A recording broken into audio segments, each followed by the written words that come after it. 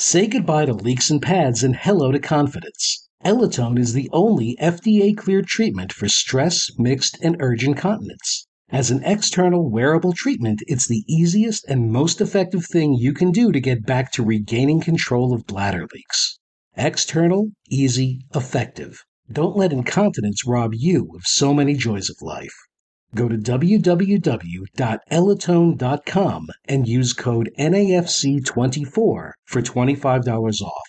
That's www.elitone.com and use code NAFC24.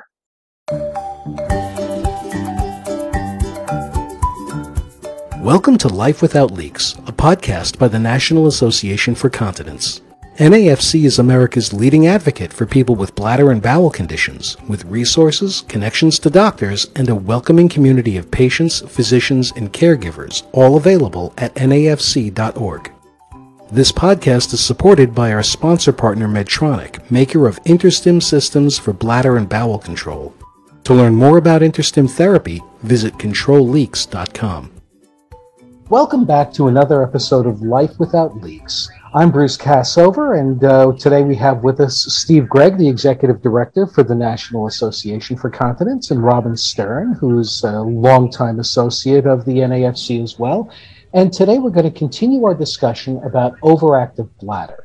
Welcome, Steve. Glad to have you with us. It's good to be here, Bruce, with you and Robin again. Excellent. And Robin, hello. How are you doing? Hi, guys. As always, I'm really excited to be here. I'm always glad that we can help you to manage solutions and treatment options for incontinence. So, Steve, to kick things off, let me just mention to everybody that if you haven't listened to our previous podcast where we talked about OAB in broader terms, that's probably a good starting point, because today we're going to be discussing some specific therapies that can be helpful for a lot of patients. But before we do that, for anybody who hasn't listened to that previous podcast, can you just give us a real brief summary of what OAB is, who's affected, what are the symptoms, just to make sure everybody's up to speed? Sure, Bruce. Overactive bladder affects about 35 million Americans, both men and women. We typically think more along the lines of it being a women's issue, which is not entirely true. Overactive bladder is just another name for urge-related incontinence. And all that really means to most people is that when I have to go right now. And when I mean right now, it oftentimes is impossible to manage your bladder to get to a bathroom. We think that overactive bladder is really caused by the nerves that innervate into the bladder are just too active, and therefore the bladder can't naturally control itself. So when you got to go right now. Very good. Now, one of the things we talked about, and we're going to be talking about today, are different therapies for the management or the treatment of overactive bladder. And I'm wondering if you want to talk a little bit about what the difference exactly is between managing a condition and treating a condition.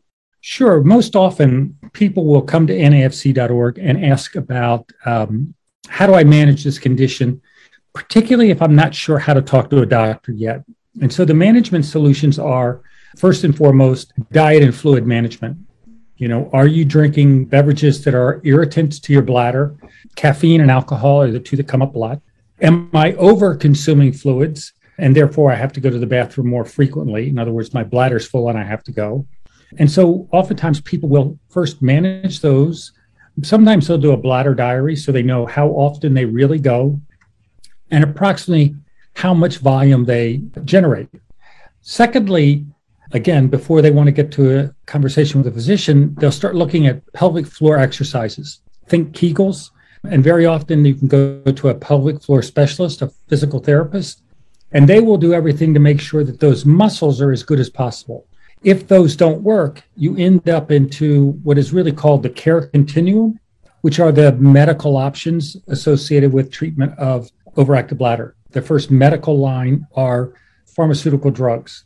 There's some old generics, but there are now two really nice, effective medications on the marketplace. If those fail, you end up in what are called third line.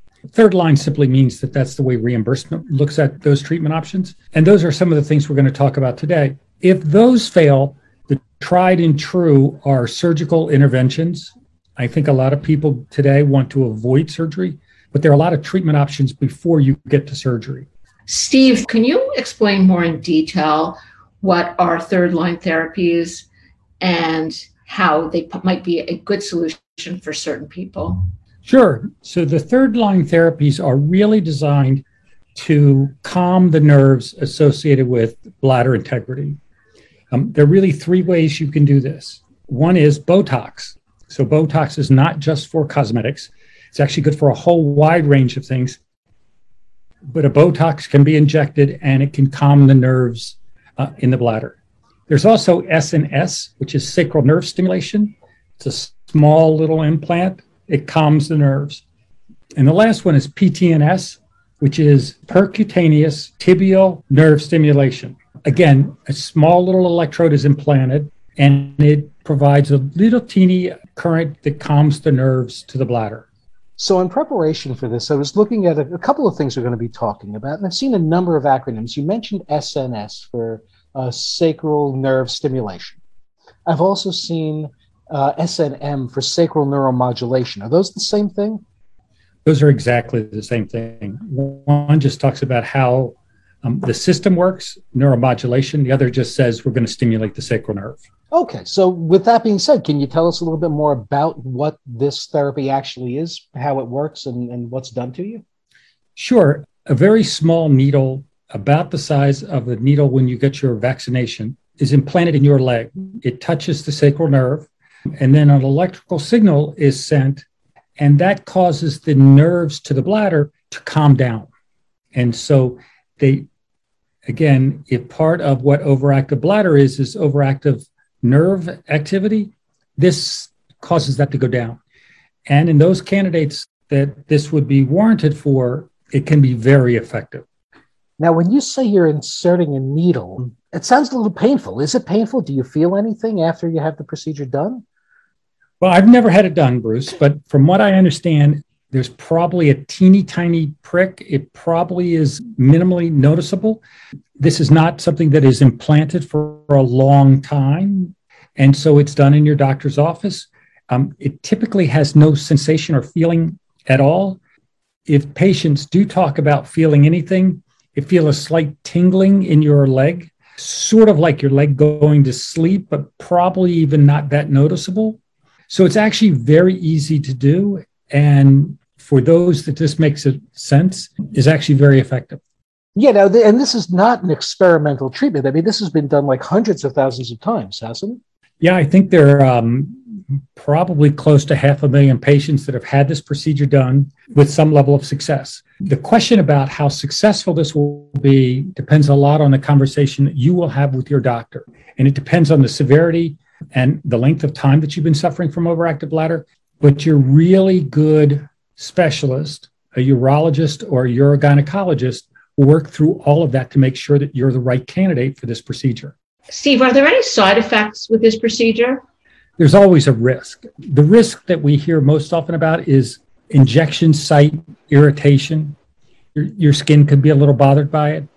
But because it's so minimally invasive, if the patient feels discomfort, they just stop or try again at some other point. So it's really pretty simple. There are no long-term side effects that I'm aware of. And are there any people who are just sort of excluded that are not really good candidates for this procedure? You know, there always are, Bruce. And that depends a lot on the conversation that you'll have with your doctor. And I think we probably have significant amount of information at nafc.org about how to make sure you're having a meaningful conversation with this. It is a minimally invasive procedure. But again, you want to make sure that you're talking to the doctor about, am I right for this? How much will it affect my current condition? When could I start to experience some benefit from this? How long will the benefit last? Is this something that we'll do on a regular basis for a long period of time? Or will I get better? Most people don't really ever get better, but you can significantly reduce the number of time and or the urgency that you would have trying to get to the bathroom. I hope that we can get possibly a person who has gone through it in a future podcast, and we can arrest your fears or any information that you want to know. We'll have someone discuss it coming up. You know, I hope we can talk to a patient too. And while the numbers are nice, 500,000, one of the challenges that patients face is oftentimes they go in and talk to their primary care doctor about their condition. And primary care doctors have limited time and knowledge about these treatment options. And so oftentimes patients walk away going, gee, there may be a pill that can help me, but there are really no other options. And what we think is you can't give up. You can't give up. You can never give up because there are treatment options. You just need to find the right doctor who is skilled in this kind of procedure, and they will help you through whether this is right for you. Steve, can you tell us a little bit about the difference between SNM and PTNM? You know, it works very similar. In both situations, a small needle, electrode, is implanted in the same nerve, the sacral nerve that's in your leg. If you go in for SNM, a small device is implanted so that you take it with you. If you go in for a PTNS, that's administered in your doctor's office.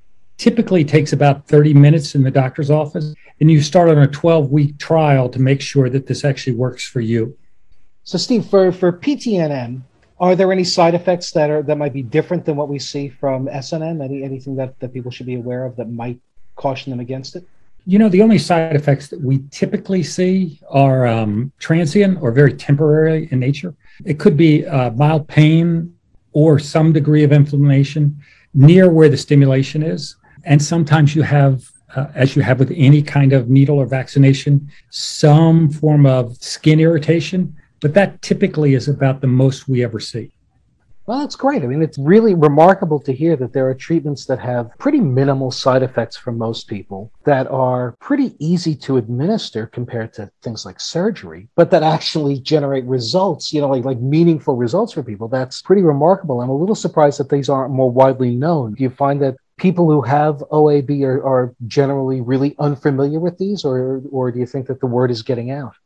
You know, I think we need to do an awful lot more to tell people that there are treatment options. There are medical treatment options beyond just taking a drug. And again, there are some new drugs in the marketplace that work pretty well. The challenge with drugs are we just look at how long someone's likely to continue on drug therapy, and they don't tend to last very long. I think you've probably all, and our listeners would recognize, you know, our drugstore chains are doing an awful lot to make sure that we keep getting our medications filled appropriately. And that's across everything, blood pressure and all kinds of drugs. For those individuals where the medications don't work, there are treatment options that are available to them. And unfortunately, many people don't know.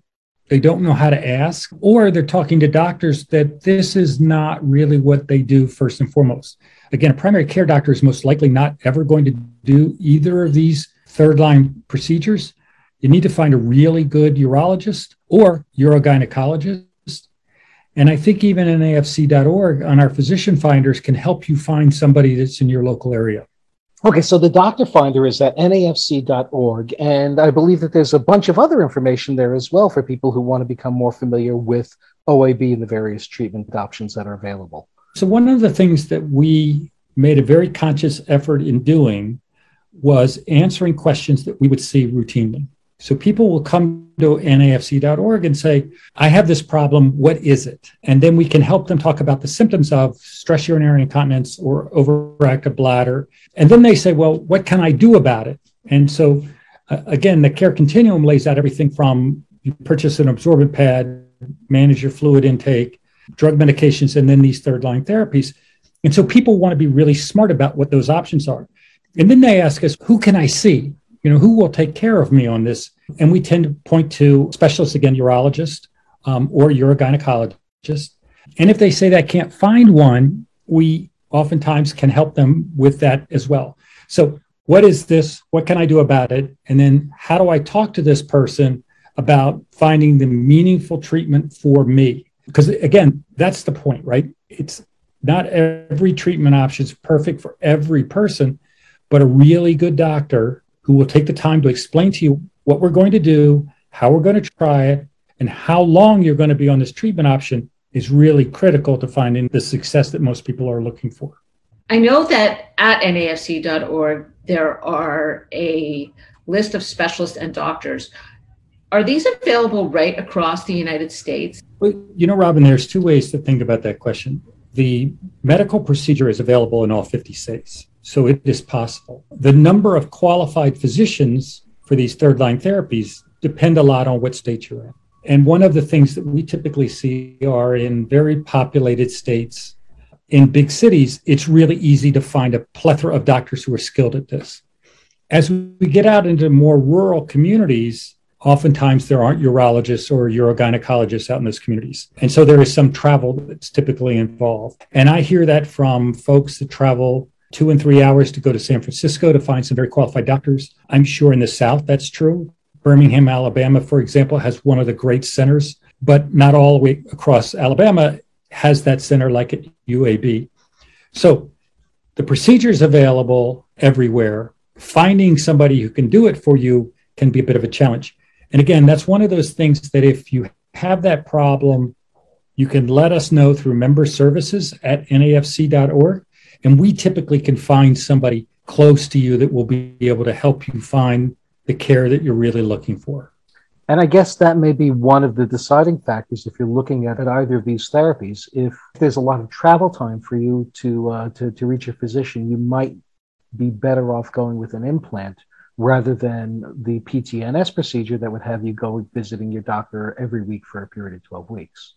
You know, it just depends on the severity of the condition. It depends on a variety of things. We've said it before, I'm not a medical doctor. I don't provide medical advice, but those are the kinds of questions. Doc, I have to travel so far. What's the right treatment option for me? Doc, I have difficulty with rides. I have a busy career. And the doctor will work with you to make sure that they find a treatment that is effective, safe, and will work for you. I think I've said it, and I say it frequently.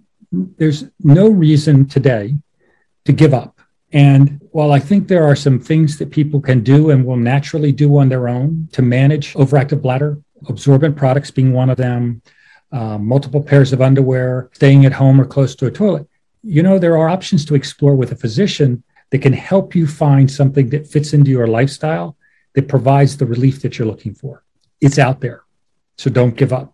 Excellent. Well, thank you, Steve. I appreciate your time. And thank you, Robin. I appreciate you being here as well. We look forward to being back again with more important information about the treatment of incontinence conditions. And with the guests that we were referring to earlier, we'll have patients and physicians on upcoming episodes as well. And we will be talking soon. So thank you, everybody.